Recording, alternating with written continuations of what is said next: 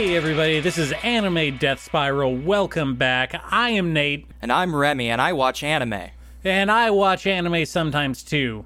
Sometimes we watch anime. Sometimes we watch anime together in the night times, in the alone times. Yes, sometimes, I suppose. Occasionally. You know what? Now that you say that, not really though, right? No, we haven't synced up for a bit. The last one we watched was...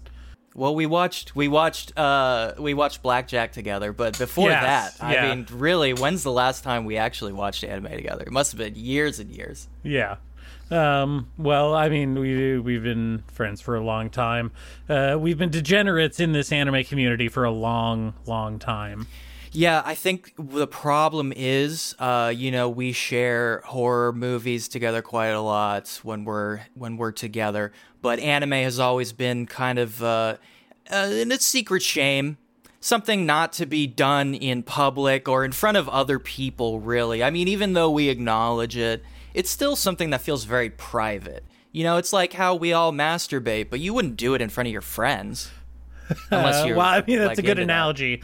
I don't want to get too deep into that one, but you want?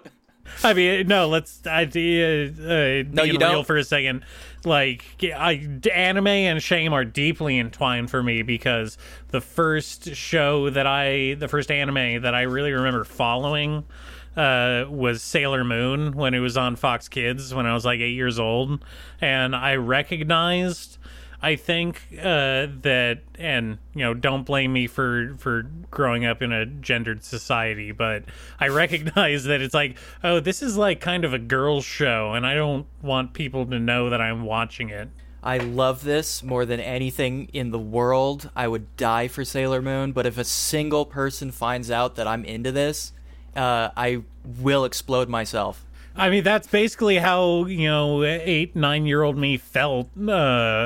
Because it was very emotional watching the finale, and I don't know if you're familiar, but it gets into themes of love and friendship and overcoming odds. No way. I know, right?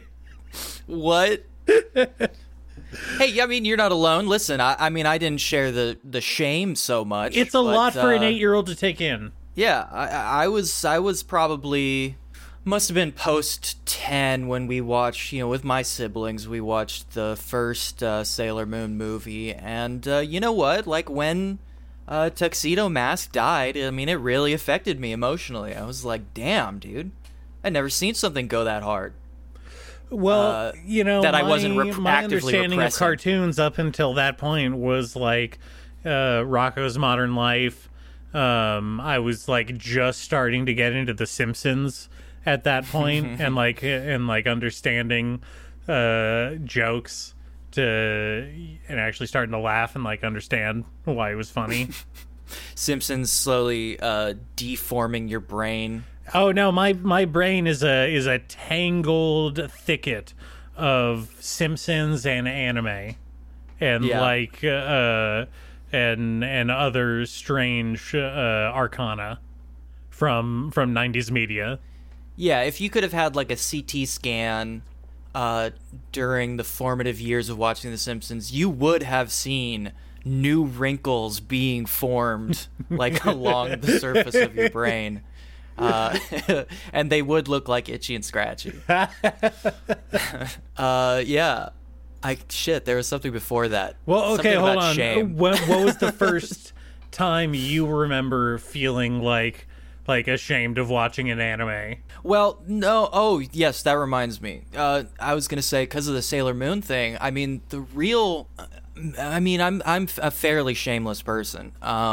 It's what I admire about you. The thing that threw me back when you mentioned that is that even before I started watching like more and more anime, I started watching anime pretty early. I mean, including like Pokemon and stuff, like way back when. But like by the time I was like in 5th, 6th grade, there were across the playground there were the rumors about if you go on the internet and you go to certain websites, you can see Dragon Ball having sex with Sailor Moon.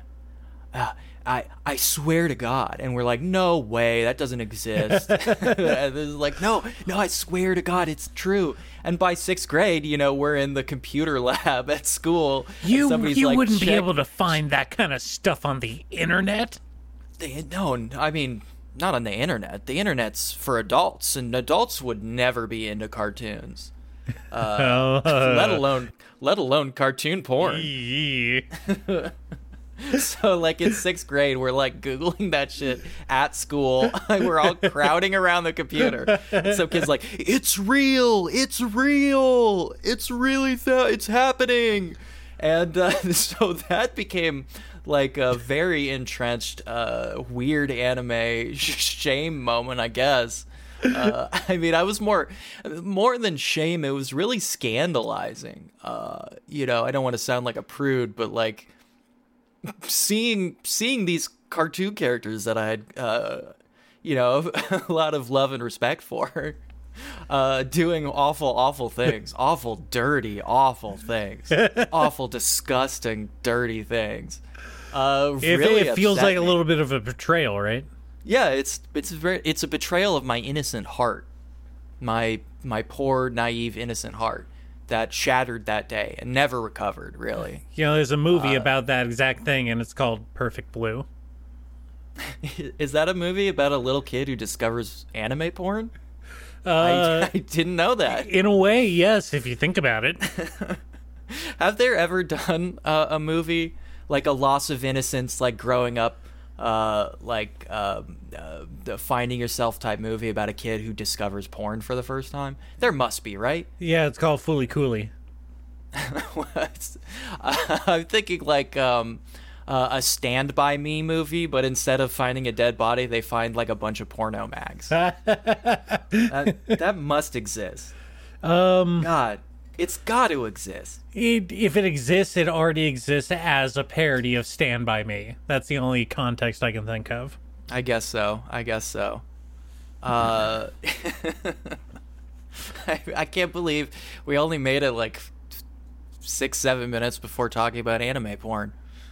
New record for us. Straight to the hentai shit. Some of this stuff is bad. Like, this is not good. Well, what was that one you told me about the dude that gets into the fleshy mascot suit? Or no, who he is a fleshy mascot suit, and a girl gets into him. Yes. Like, that's hot. Well, Gleipnir isn't even, I mean, I wouldn't even call, my stance on the jargon, the lingo. I'm not a huge fan of terms like arrow, you know what I mean, or lewd, especially lewd. Makes my skin crawl when I hear that word. If you say that word, stop it. We're gonna say it a lot. Like, I don't. It's weird. Want to get your hopes up. Like, it's gonna come up quite often. Probably on purpose. Now that you pointed it out. Why is it in your mind, and now you're just gonna do it intentionally to like fuck with me? Yeah, no, because that makes good content. Oh God, I really hate that word. But things like that, the jargon, I'm not a huge fan of. But like Gleipnir, I wouldn't even count as arrow. It has, and here's another term I hate, and I don't want to use. But it has a default level of fan service, I'd say, for a slightly older shonen audience. I'm thinking more like you might have told you about Destiny Lovers. Do you remember that? Desuraba? Possibly. You've told me about a lot. Your ability to consume random manga is overwhelming sometimes. So, you remind me. Destiny Lovers is definitely like on the softcore side. But the concept, and this is why I started reading it, again, not to immediately make excuses for myself, but this is why I started reading it, because I saw the concept, is that all men who have sex in this world turn into kaiju. Like, post-nut, like, go kaiju mode. And so, obviously, this is a big problem. This is a very big problem. And so, all men who nut have to be exterminated because they're kaiju monsters. So an elite squad of, like, murder chicks, hit chicks. Wait, why does it have to be women? Because they don't turn into monsters. Only men turn into monsters? Only men who nut turn into monsters. Okay, all right. Okay, specifically nut inside. You can pull. Apparently, you can pull out. Why don't they do a fight a fire with fire thing and have like a dude on the force who can nut on command to turn into a monster to fight the monsters? Look, hey, you don't want to get ahead of yourself. This story has a lot of twists and turns, okay? If you're curious about why, you can get into the series. Okay, far be it from me. Yeah, I mean, hey, there's a lot of plot twists. The point being, like, the society has basically eradicated most men, and it opens with our main character being black-bagged, thrown in a van. He wakes up in a testing facility, right? And he's been collected along with another handful of virgins. Oh, I'm into it. Yeah, and the purpose of this experiment is to see, like, what is the actual trigger? Like, at what point of, like, sexual activity turns these men into kaiju, right? So there's lots of, as you can guess, sexual content. Of course. Yeah, lots of edging. if you're the kind of person who's into that. Anyway, it leads to lots of comedic situations, right? Because it's so funny that, like, a man would resist having sex with a beautiful woman. Like, that's a really funny concept. But it was like an intriguing concept, and like I forgot how particularly racy it gets, like, near the end. Not the end, because it just gets canceled, but, like, near more recent publications. Because it's porn. Because it's Arrow, yeah. But a lot of times you're reading something and it just happens, like, you don't pick it up immediately. Sometimes you're just like, this is a great concept, I'm way into it. And then you open the book up and it's like, oh, whoa, this is not fan service.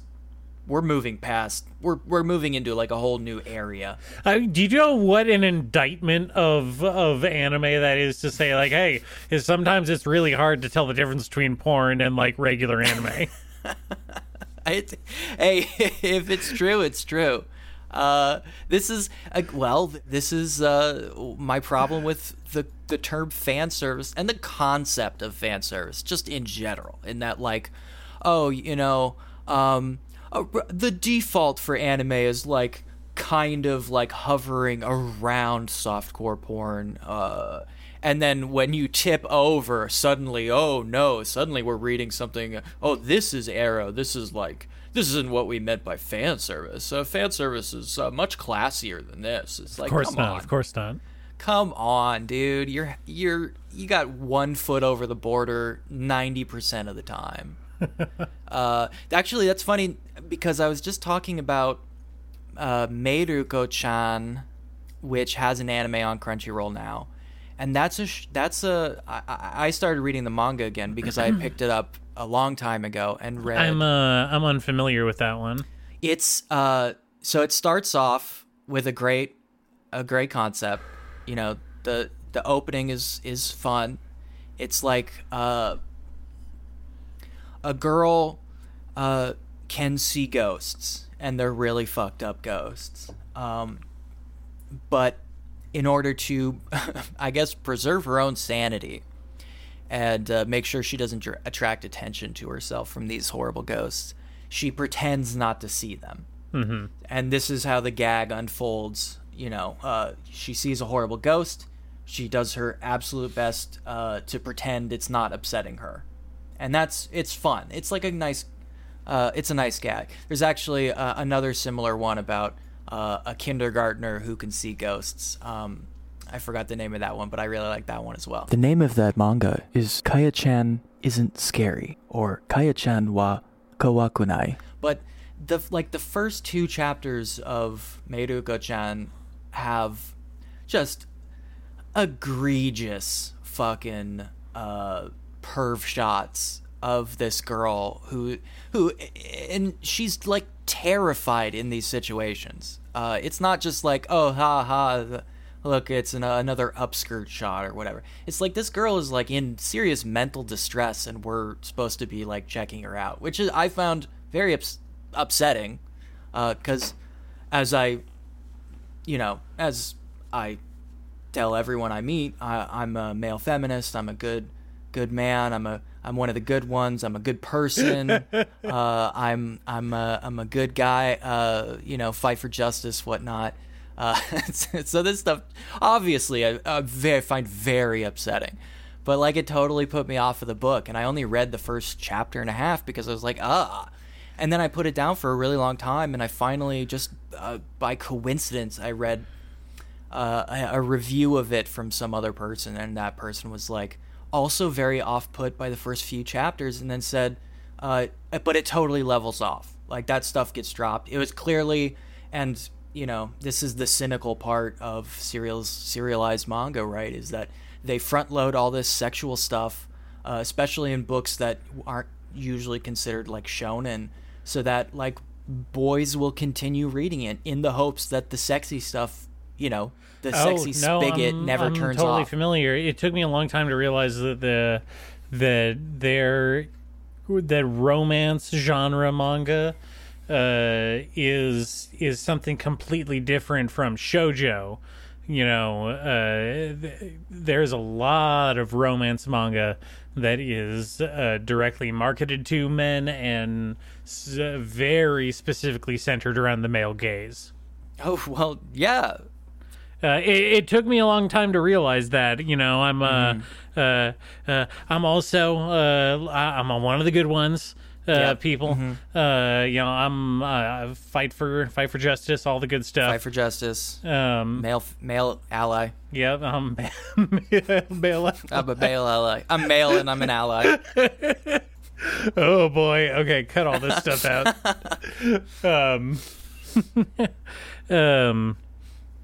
But I didn't realize for a long time that there was a difference between romance manga and shoujo manga, which is more actually centered or marketed towards the female audience.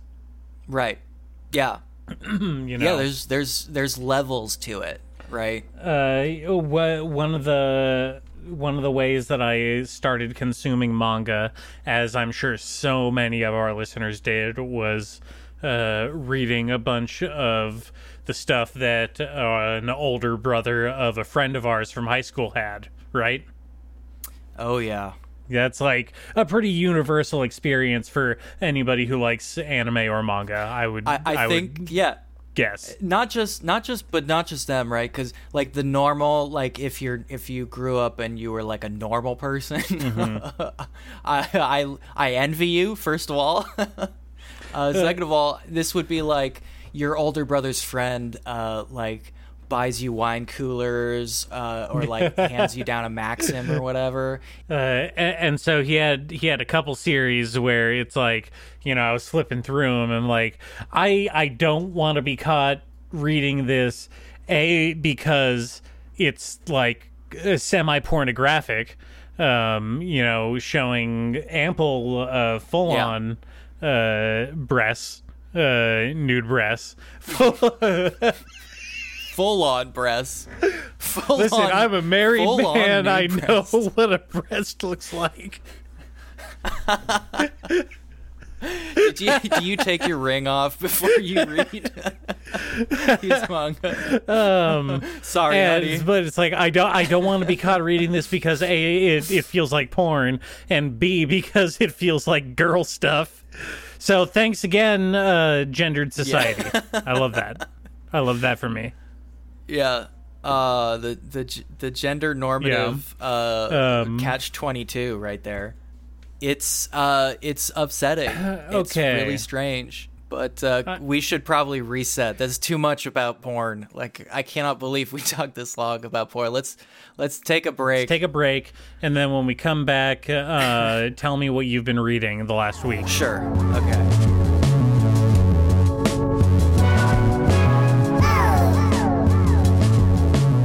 Welcome back to Anime Death Spiral. I'm Nate. I'm here with Remy, and we were just about to get into some juicy anime. Yeah, it sucks that people forget our names between the 2 seconds of break. But you know, you want me to do it again? No, don't do it again. It's fine. No, they need to know. Right. They really need to know. Our names are very important. So you can. It's branding, dude. You tasked me with branding. I really like the idea of them forming strange mental pictures of us based on just. It's called a parasocial relationship, and it's like the key to monetization. It's true. And you should be thinking of us as your best friends, because we are your best friends, and it's not parasocial. It's real. We're really your best friends. I love you. I love you, fans. I love you. Fill in your name here. I do. I really do. My favorite book is magazines. My favorite book is all the manga I just read. That's good, right? Yeah, no, that's great. Great line. Ask me what I read. Hey, what have you been reading recently? Okay, I've been reading a lot of stuff, as I usually do. Some of the things that I've read recently. So, you know that I've read and watched Parasite, right? With the Y. Oh, yeah. Yes. And, you know, obviously very classic. Parasite fucking rules. The anime that they made is sort of what do they call those? Like a kind of a reboot, sort of, but it's still pretty good. I'd still recommend it. I think it was good.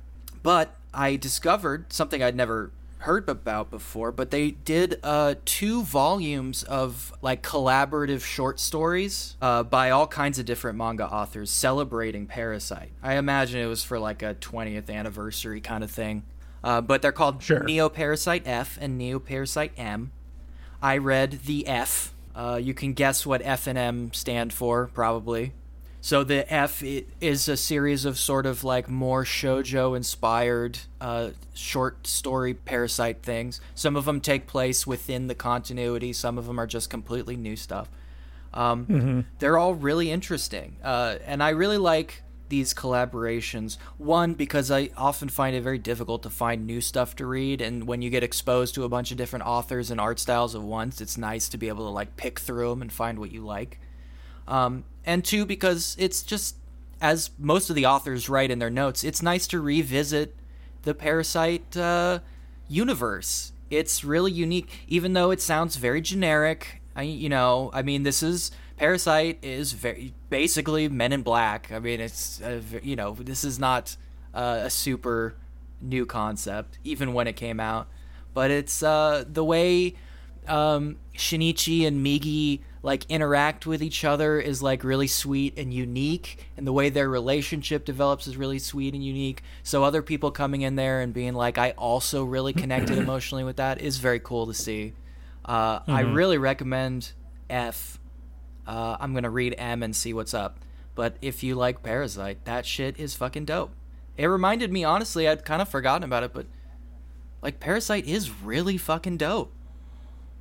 It's one of those ones that I've never read personally, but it's always kind of been in my orbit, like floating around. Like, hey, this is one of those things that people would consider a classic. I don't know what kind of people. I don't want to comment on that, but I'm aware of it and I'm interested in it. I like the concept with the weird alien coming out of the dude's hand. Yeah. Like, that's pretty cool. Yeah. Body horror type shit, that's what we're all about. It's like, hey, I love a Cronenberg. Of course. Well, I mean, we've played so much Resident Evil games. Resident Evil, Parasite Eve, all these things kind of like come together and form this like strange Japanese body horror flavor, and that's definitely the Parasite pool it's all swimming in. Parasite fucking rules. Oh man, I wanna come back sometime in the future, not today, but like Parasite Eve. That's my jam. I just found out Parasite Eve is based on a book. Really? Yeah. No shit. About a mad scientist who's trying to build his wife's body back up from a a mutated liver cell. Very strange. Very strange. And then they made that into a game. Yeah, that was one of like 15 things I've recently read in the last 2 days or whatever. Yeah, you go through this stuff at such an ungodly rate. I don't know how you can retain so much information. I don't. That's my secret, is it just leaks right out of the back of my head. Like okay, all right. Anyway, just to I know you read Fujimi Lovers, which is really, really fucking good because it's one of my favorites and I couldn't stop talking about it. But just okay, are we going into this now? Well, just to run down, I just want to name check a couple more because I also read in like one sitting, I read all of Happiness by Oshimi Shuzo, which is a vampire story that I almost skipped because I think vampires are, I've consumed so much vampire shit, I kind of think it's like really passé at this point. But vampires have gone the way of zombies. Vampires, zombies. I mean, I have a whole list. Time travel. I feel like, dreams. People living in dream worlds. I don't know. There's a whole thing, but it just even through that bias, it just fucking got me so hard. I think it is like legit a masterpiece. It's fucking rules. Okay. It's 50 chapters or so. I also read some short stories by Kanako Inuki, which are all these like weird little urban legend horror stories. And she has one of the most incredible art styles. Her facial expressions are absolutely one of the best things that have ever been drawn. I'll link to one of the pictures because they're fantastic. And like 4 other things, but it doesn't matter. You finished Fujimi Lovers finally. Even though it's only 12 chapters. Well, yeah, it's a quick read, Yeah. So that was probably the thing that I finished most recently. I read that yesterday, and I mean, I had a lot of feelings about it. I bet it's a book filled with feelings. Yeah, I don't know. Should we go chronologically? You're familiar with it. You said it's one of your favorites. Well, yeah, it is one of my favorites. I really like romance stories. I've read lots of different ones. Most of them turn out to be very disappointing. And this is fun in the way it hooks up with Fujimi Lovers because, this is not unique to manga or anime. The romance story has a really big problem with kind of fizzling out when the romance becomes reality, right? It's like that's the huge problem with romance is like once the acknowledgement has been made and a couple is formed, the story doesn't usually have any room to grow. I would say I've read a few. Well, okay, ones. Hold on. Let's not get ahead of ourselves. A little background for the listener: Fujimi Lovers, or Undead Lovers, is a very short-lived, as we stated before, 12-chapter. I don't know, what do you want to call it? Romance comedy. Sure. About Kono, June, I believe his name was. Who is in love with Hasebe Rino. And every time that he confesses his love and she reciprocates the feelings towards him, she disappears and reappears somewhere else in the world as a completely different identity. And the world changes to fit that new identity. And only Kono remembers. Yeah. Appreciated, points for originality, always. Of course. But I think the bigger question, and the story is not shy about it, is like it asks like, what is love? And it's like exactly how dedicated do you have to be to love for it to count? Oh yeah. I think that's what... Which is big. That's a big topic. It is. It's huge. It's great that this kind of sort of goofy comic with what seems to be at first blush, a very like paper thin gag, is able to explore something so much deeper than your average like romance manga. It delves into something that is like so much more fundamental than say something like Horimiya, which is about can you love someone even though like they have a hidden side, right? And you know, that's an example of a comic that when the main characters realize the answer is yes, there's no room to grow and the whole thing fizzles out. And I'm just going to interject to put in a spoiler warning for anybody listening here. We're going to probably talk about a whole thing in depth, so I don't want to be on the hook for that. If you care about spoilers, I feel sorry for you. Grow the fuck up. Like, hey, it's etiquette. It's polite. That's why we do it. Okay, I'm sorry. I didn't mean to assault you. You're our friend, and I would never be mean to a friend. Now, getting back to Undead Lovers, I did have some real like points early on where I was ready to dip. Of course. You know, so we start off with Kono as a little kid, and that's where he first meets Hasebe.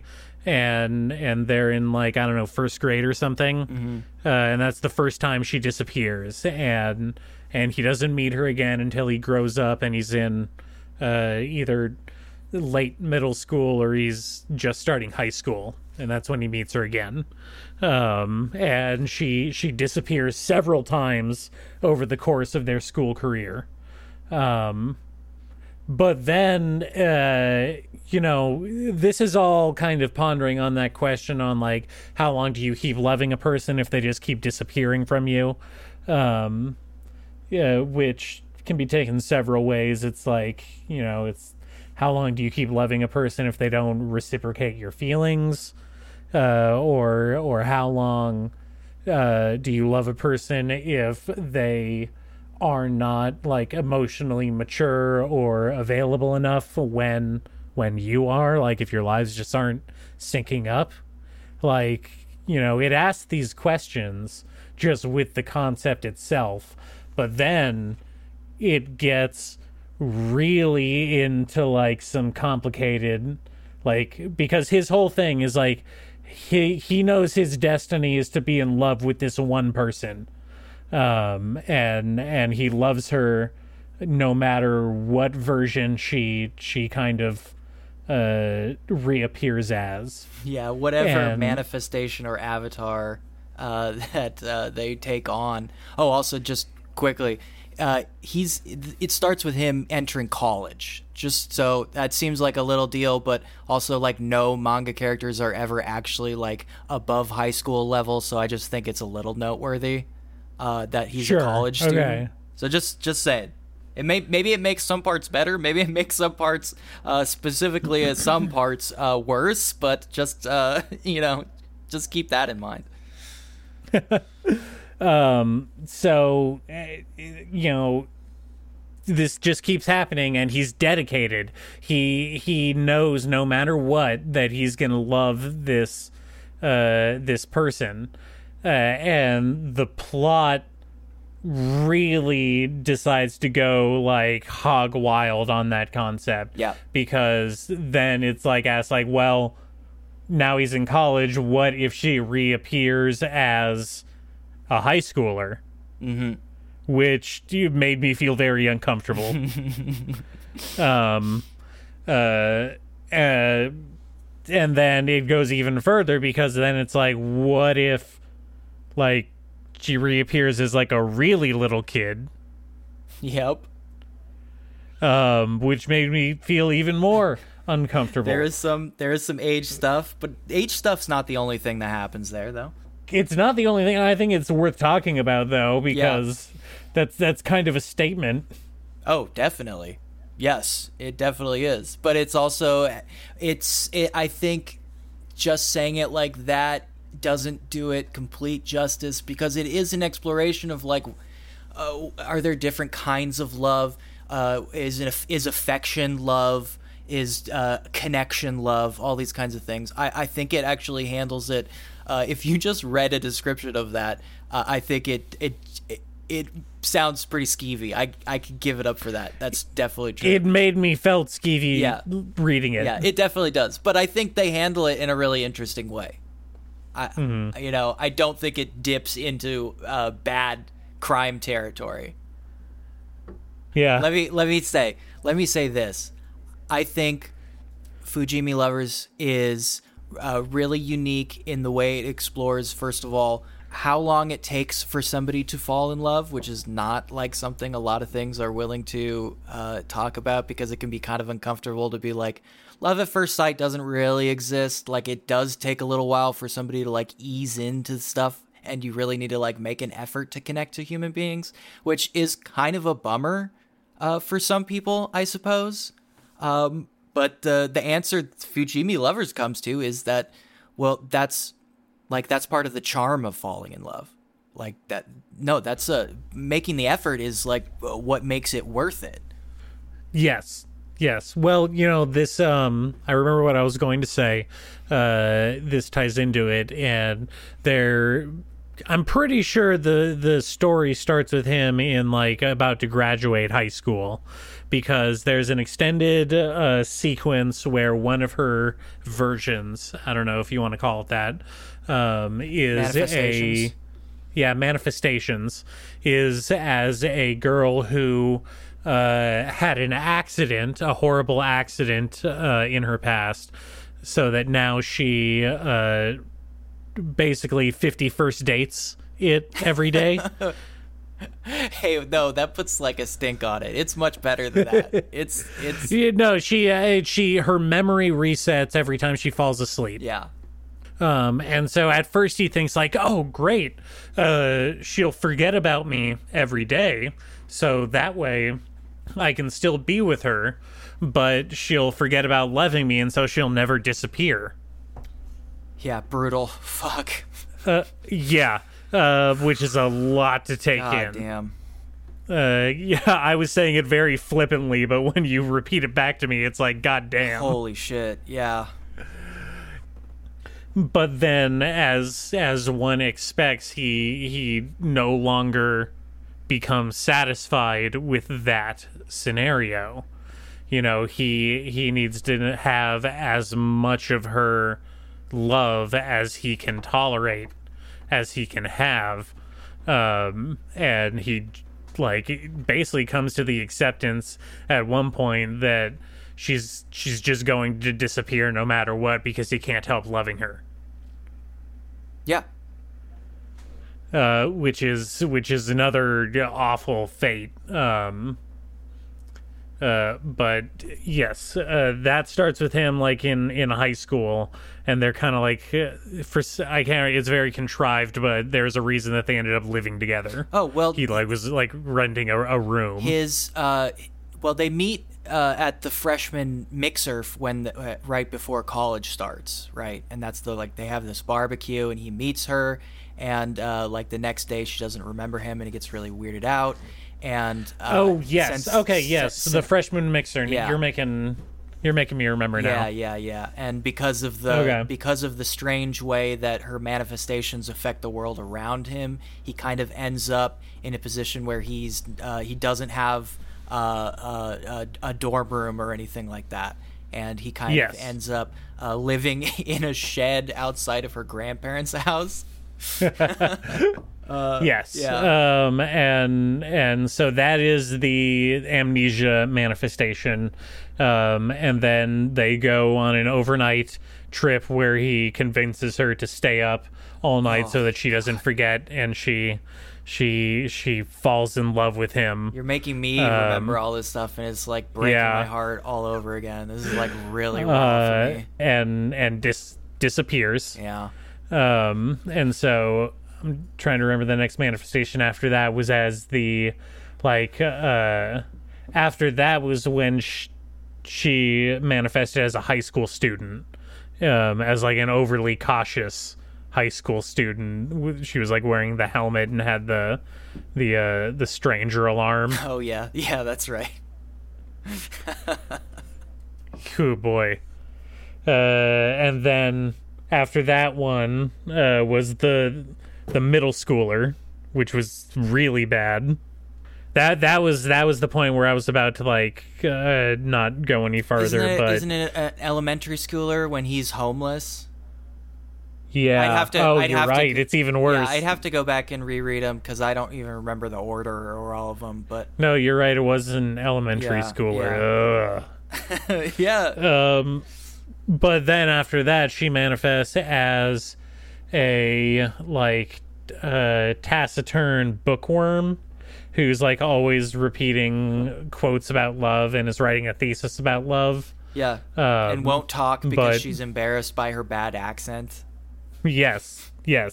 Which I thought was fun. It's great. You know, that's kind of a silly one. But then like it really tries to throw the audience for a loop because the final one is, what if she manifested as a guy? Yeah. And it's like your life has been committed to finding this one person over and over again and falling in love with them over and over again. And it's like, exactly how much does that matter? And he comes to the conclusion that it doesn't matter. He's going to love Hasebe Rino no matter what, even if they're male. Gender ideology alert. Which, by the way, the conclusion or the climax of that arc had one of the funniest panels that I've ever seen in manga. Is it the two double eagles? Yes. I post that one a lot. It's one of the best things. This is a very funny manga. It's really it's absolutely hilarious. Like, I have to stress it's a comedy, but also it's like very soul-wrenching. Yeah. It's incredible. And it ends on such a powerful note because after so much of convincing himself and convincing Guy Hasebe to love him, he finally reciprocates his feelings in this version, and Kono is the one that disappears. Yeah. And not only that, it ends with what I'm pretty sure I remember you telling me about this a long time ago in reference to the Chainsaw Man ending. Mm-hmm. But it ends with a very funny joke with a final panel saying, end of part 1. Yeah. And that is the end of the show, folks. That's it. And you know what? That's a thing that for years, because I read it like a couple years ago, maybe more, it had like totally broken my heart because I went out and I tried to find part 2. I looked everywhere. And you know what? Not only did I not find part 2, I could not even find translations of the author's other works. Like, you cannot find that stuff, which just drove me crazy. Because either it doesn't exist or it was just never uploaded. It does not exist. That is the end. That's... Put it out of your minds, folks. Yeah, that's how... That is... it comes to a very abrupt halt, which you can read as pretty profound in a very heartbreaking way. I mean, the whole manga is oscillating constantly between, like, really profound, heartbreaking statements about, like, love and connection and, like, really silly, goofy shit. Which makes it like very special in the romance manga world. I think what it has to say about like what it is to be in love, what it is to fall in love, what it is to love somebody who doesn't love you and try to make them fall in love with you, and like how that it isn't even a process that you can control directly. Like it's like lots of chance. And lots of work on yourself, and lots of deciding like what are the things that I can accept in a partner, and all these different concepts flying around, most of the time very open-ended, like draw your own conclusion type shit, which some people don't tolerate, but I absolutely love. I thrive on the ambiguity of that kind of thing, because I like to make up my own mind, you know. I'm an independent thinker that way, you know. Do you... That's what I respect about you. Yeah. Do you, what did it leave you with? I mean, what were you thinking about when you put it all together in your brain? You read it you're very fresh on it. I'd have to go back and reread it to come to a conclusion. But I'd love to hear what you thought. Okay, so first a little background. You know, this was a pick for me upon heavy suggestion from you, as is most titles that I seem to be reading these days. Mm-hmm. I'm not gonna lie. You seem to be impressing some kind of agenda on me that I've yet to figure out. Well, if you would just stick to my regiment. I mean, this was a big detour for me, but I'm glad you read it. You need to write out the regiment then. If you need to put it in writing, because you keep saying it. I don't know what you mean by it, but you keep saying it. All right, I'll write it out. So, you know, but what it left me with was a lot of big questions, obviously, about what is love, how far would you go to be with someone that you felt that you were fated to be with, you know. I actually, going back, the other thing that I forgot to mention about this is that he meets another person who's also going through the same thing. Oh yeah, yep. And not only that, they realize at one point that the one person that they are trying to fall in love with is the same person. Yeah. Like, wrap your mind around that. It's pretty intense.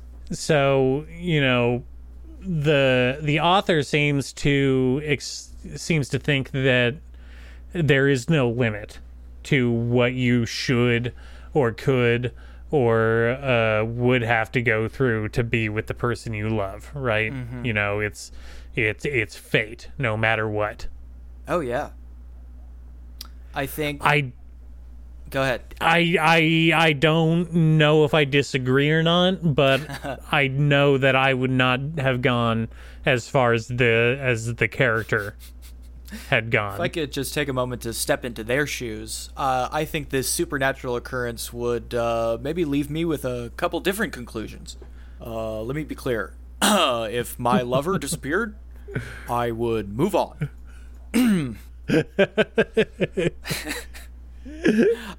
I think since I've read so many different like romance comics and so ladies many and gentlemen, the President of the United States. Let me be clear. Romance manga is pretty much all the same. So finding any kind of unique spin on it and like deeper exploration of these themes is like so magical to me, because I am truly a romantic at heart. And I am a sucker even for the most basic ones, like My Monster or Horimiya, or I was reading like Shikimori's Not Just a Cutie, all the kind of like more basic stuff. Even if I don't like it, I still like it because I like that flavor. You know, it's like a nice vanilla or whatever. You know, but Fujimi Lovers is very short, and even in its like 3 pages, it packs so much incredibly interesting and cool shit into it.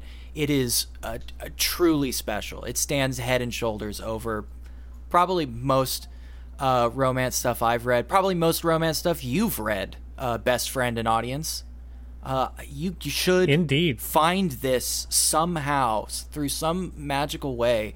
Get your hands on this shit and experience something that's actually like unique and interesting for once in your fucking drab manga life. Simmer down. Okay, I'm getting heated. Let's take another break. All right. Wow, okay. It took me a little bit, but I think I caught my breath. I really got to push that stuff out of my mind, and thank God a bombshell was recently dropped within the last, I don't know, what is this, like 72 hours, that Naruto in totality is finally ending. They are putting a bullet in that young man's brain. It's now hold on. Now, when you say in totality, you mean not just Naruto, but Boruto too? I'm reading a special news break that is explaining to me that Boruto is ending. It is done. All right. Naruto has been running since 1999. Hell yeah. I just really cannot stress that enough. This is some shit. Let's take a moment. Let's commemorate. Let's nostalgize. When was the first time you read Naruto? Well, I literally got the first volume in not hardcover, but like a physical media, which is pretty rare in my manga experience, to be honest. Do not have a lot. It just shows how far we go back. I know. You know, we're from the ancient times. It's really intense. Do people still buy floppies? They must. Somebody's doing it. Well, I mean, nobody does it more than in Japan. Of course. Yeah, it's still huge there. People love their collections. Well, I will say, I've said it before, but like, if I could get translated versions of like, Young Animal or Shonen Jump or whatever, I totally would. I would probably pay for that. Not a lot. Well, you see, it's because if you have like shelves of manga wall to wall, it's like basically free installation for the house. Yeah, keeps it cool in the summer, warm in the winter. Yeah, it also keeps nosy people from staying for more than like 15 minutes in your place. They will peace out upon seeing your bookshelf. If you as with everything we discussed, it acts as a critical social signifier to stay away from this person. Yes, that you are mentally deranged, possibly dangerous. I read that first volume because I thought like the cover looked cool, and I was like, damn, this is some crazy ass shit. Like ninjas? I'm all about ninjas. Well, first of all, bright orange, great marketing, catches the eye. Mm-hmm. Like ninjas are. Bright orange. Safety orange. When he still had the swirls on his cheeks. That was back then. Cover volume 1, baby. Yeah. Speaking of weird manga that immediately has like softcore porn in it, Naruto finds a porno on the ground in like volume 1 and immediately develops porno ninjutsu. That's wow. Going all the way back, really bringing back these memories. Well, you gotta catch them early with a little TNA. Well, that's the formula. Exactly. And then forget that we're talking about 13-year-olds. Yeah, and then he does try to date rape Sakura pretty soon after that. But we don't have to get into Naruto. We don't have to go the whole way. What's really notable is that we are approaching like 22, 23 years. What year 24 is it? years. 24 years of almost 24 continuous Naruto running, and Boruto has so many episodes too. Just squishing all that shit together. Plus, there's the gag comics, the spin-offs. Rock Lee has a spin-off. Sasuke has a new gag comic coming out. The funniest character, we can all agree. The straight man is always the best to center a gag comic around. Yeah, we really need more Sasuke content. There's like novels and shit. He's got a movie coming out, I think. Yeah, everyone loves Sasuke. Sasuke's so See, cool. I don't. First of all, I'm already naturally disinclined against anything that goes on too long. I like an ending. Which I guess we're getting now, but it's like, remember when we watched we were watching True Blood for the longest time, and then we dipped out around like halfway through season 4 and then just watched the last episode. Yes, I do, because I was so confused. She turns out to be a fairy princess, I believe, something like that at the end, which is... That's how I feel about Naruto, basically. Yeah. It was something that I was very invested in at the start of when I was like really getting into manga, because the first time I read it personally was on a trip with my family to Hawaii, where we were going to a friend of my parents' wedding, and like I was bored because we were at a hotel. I mean, it was raining out, so I couldn't go to the beach. Yeah. So there was a Borders bookstore down the street. So my mom gave me some money to go buy like a comic or something. I got the first volume of Naruto. Naturally. And like I immediately went back over the course of the next like 4 days that we were there and bought the second and third, and I was super hooked. Well, it was cool. It was good design. It was about ninjas. It was compelling, and it was Japanese, which I was into at the time. You know, I was a budding white nerd. Yeah. So, you know, I read Naruto. You know, I read the first 3 or 4 volumes in floppy, because I bought them, and maybe I borrowed a few from you, but I read most of them from an early pirating site that was all about uploading Naruto translations. Oh God, admitting the crimes. I know. So I read all the way up through, I think at the time, the most recent event was the big showdown between Naruto and Sasuke when they're like walking on top of water and throwing lightning at each other. You know what I'm talking about? Yeah. Oh yeah. And then that was it.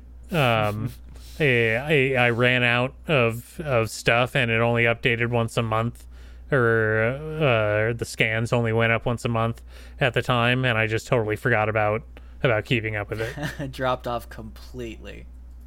Yeah, and that's funny because it's like that's so early on. Like that's one of the first like big arc endings.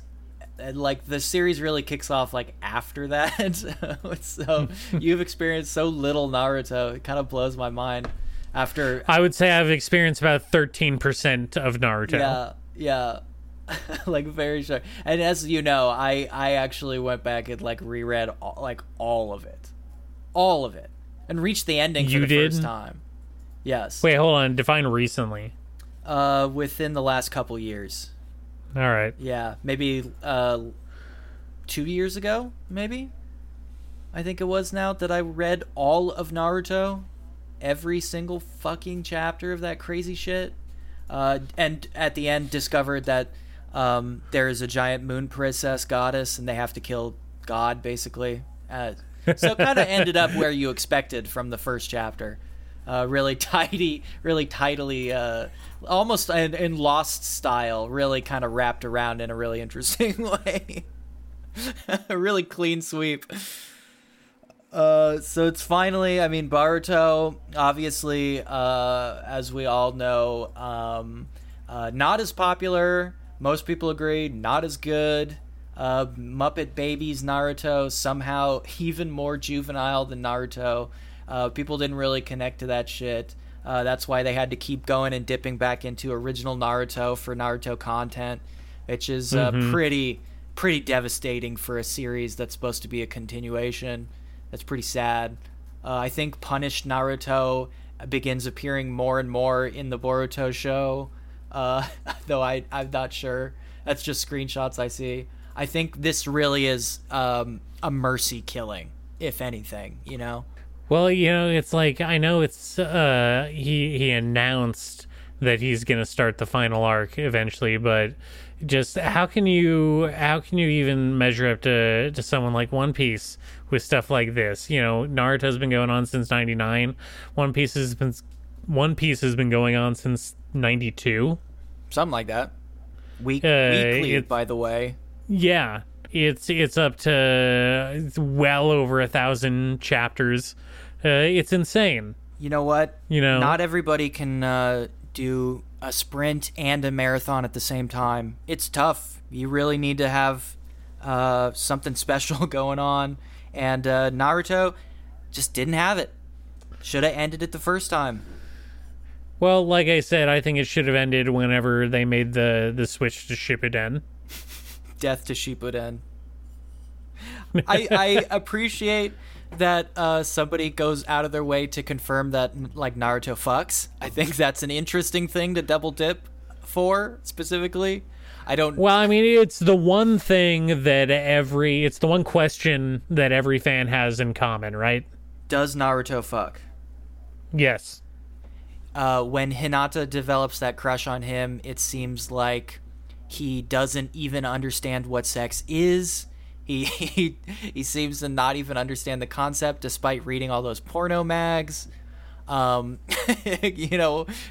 strange. This obviously became a huge question in the fans' minds. Can he figure out how to fuck Hinata? Despite all the fan assumptions, we won't mention that. Okay, I absolutely do not want to get into Naruto shipping stuff, so let's gravitate away from this. Let's just say a quick R.I.P. Rest in piss, Naruto. Don't come back. Smell you later. Goodbye. All right. One last thing I wanted to discuss with you. We've often discussed amongst ourselves the concept of anime crimes, but there's some real, like, anime crimes out there, literally, in the sense of people doing illegal shit. Yeah, we need to spread awareness that there are actual, real anime crimes happening all the time, and some people aren't even aware of it. So you shared this article with me, but do you wanna talk about this one? Anime is, for whatever reason, of all art forms, seems to be particularly prone to crime. And sometimes the anime is committing the crime, and sometimes the crime happens to anime. In this case... Oh, you're doing a whole bit. In this case, please, the author of Poisoned Love, which I have not read that one. Maybe I should, after reading this story, has been taken in. Apparently, a man has been pretending to be Hollywood actor Mark Ruffalo, as we all know, the Hulk, the man, and the green guy has been catfishing this famous manga author, hitting her up for the rent money and whatnot. It seems like this fake catfish dude ran up a bill of like $500,000, which, frankly enough, I didn't know Poison Love was that popular. I didn't know that shit was like popping off to the point where this lady had like $500,000 of pocket change. Well, okay, first of all, I didn't either. That is surprising. But although it makes the whole thing a little bit more believable for me, because not only is it like I don't know, confirming her personal biased feelings, but maybe the fact that she thought that Mark Ruffalo was talking to her was like cementing her status as a celebrity, right? You know, she's a famous manga author. Of course Mark Ruffalo would want to reach out to her. Of course. Mark Ruffalo, as we all know, is one of the biggest shoujo manga fans on Earth. He's cannot stop talking about it. Whenever they try to interview him about the Marvel movies, he just brings up Clamp. He's talking about wait, is Poison Love the one about the guy from like the Ninja Clan that poisons people? I said I did. I haven't read it. I don't know. I'm excited to read it though. Maybe it is. That sounds like a great premise. It's not, because I'm thinking of a manga that you told me about. Oh, there you go. I think this is fantastic. Obviously, this is objectively a good thing. More people need to reach out to famous manga authors and catfish them. Yes. Ask them for money. They got it, people. Yes, I have been pretending to be Robert Downey Jr., and I have been emailing Ichiro Oda every single day. He doesn't seem receptive right now, But once I kind of get in there a little more, I do think I can get about 200 mil easy. I just got to explain to him about the coke. They don't like drug use over there. See, that's funny because I've been pretending to be Tatsuki Fujimoto, and I've been trying to catfish Jamie Lee Curtis because she's such a big Chainsaw Man fan. Of course. That sounds like that's a tighter, that's a high wire act, I'm trying to put a couple layers of obscurity in there, cover my tracks. Yeah. You're like, that's why I keep mentioning you in my manga. It's been a secret messages I've been sending to you for the last decade or so. Yeah, I've got a total Jodie Foster thing going on. Yeah, actually. I've been pretending to be Kentaro Miura and emailing Jodie Foster, actually, constantly.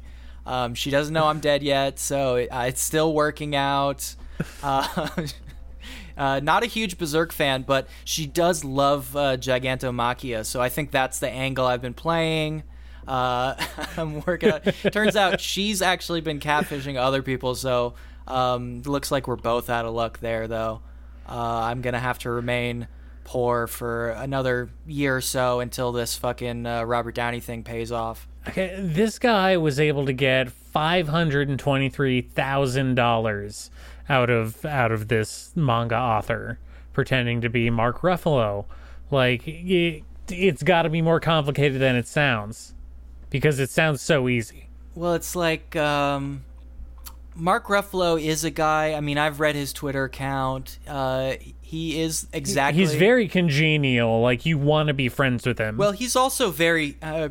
Sorry, Mark Ruffalo, but you're a basic bitch. Like, you don't have like he seems like a very easy person to impersonate. He's the kind of guy who like just kind of talks in like vague platitudes. He he doesn't exactly have like a huge amount of like personality. I don't know why I'm shitting on him so hard. He just seems like kind of a bland guy, which I think makes him perfect for the MCU, personally, and perfect for catfishing. You do want somebody who's, like, doesn't have a lot of things you can, like, hook onto and, like, Google. You know what I mean? Sure. I think that if I was going to catfish somebody, I would pretend to be James Woods. I don't think anybody's really sure whether he's alive or dead these days. And his fans, I mean, the modern day fans are dumb as fuck. I mean, they are like some of the dumbest people on earth.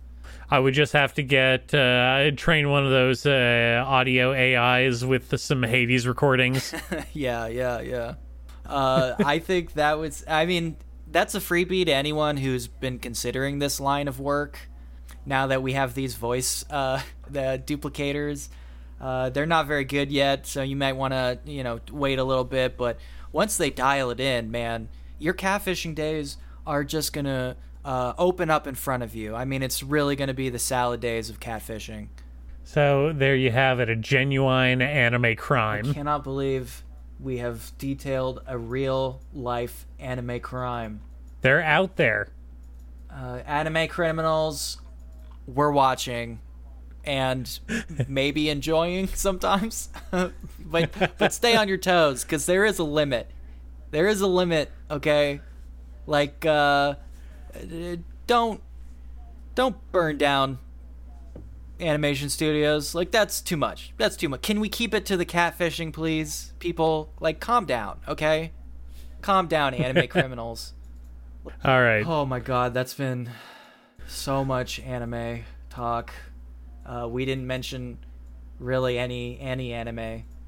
Oh no, I've been, it's been a while since we've done a recording. I feel like I've done some training since then. I went up on the mountain, sat under a waterfall a little bit, so I've got plenty of stuff that I want to talk about. Okay, good. Okay, good. Fujimi Lovers was just the most recent, but I just recently read Fire Punch for the first time. We can get into that next time. I got a lot of feelings about that one, sure. Especially as a companion to Chainsaw Man, which is so hot right now, as everybody knows. So hot right now. I don't know. You wanna lead us out? Yeah, let's say maybe possibly next time we'll actually talk about something that has animation in it, but no promises, of course. I know this is Anime Death Spiral, but you're gonna have to keep checking in. That's gonna be kind of a cliffhanger for you. Like next week, are they gonna talk about like a cartoon? And all I can say is tune into next episode of Anime Death Spiral, and we might talk about a cartoon. Thanks, Nate. Thanks, Remy. Thank you, best friend, for listening to this. I'm so glad you joined us to hang out on the couch and talk anime with us. We genuinely care about you, and we are your friends. It's always good having you around. It's always good having you around. We'll talk later, okay? DM me. Bye. Bye. Bye.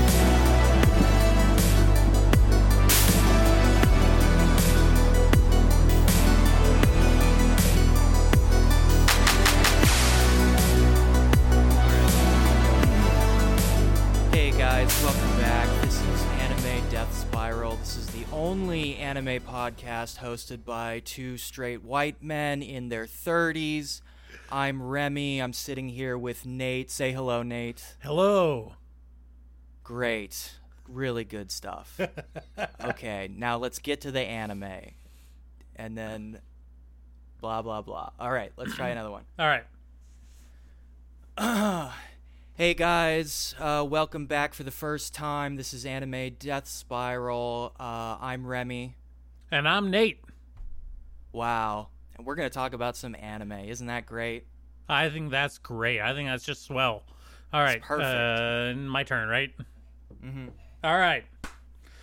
Hey, everybody. This is Anime Death Spiral. Welcome back.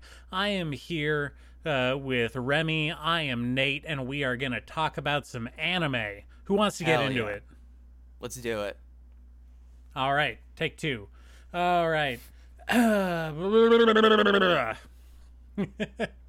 Shake it out.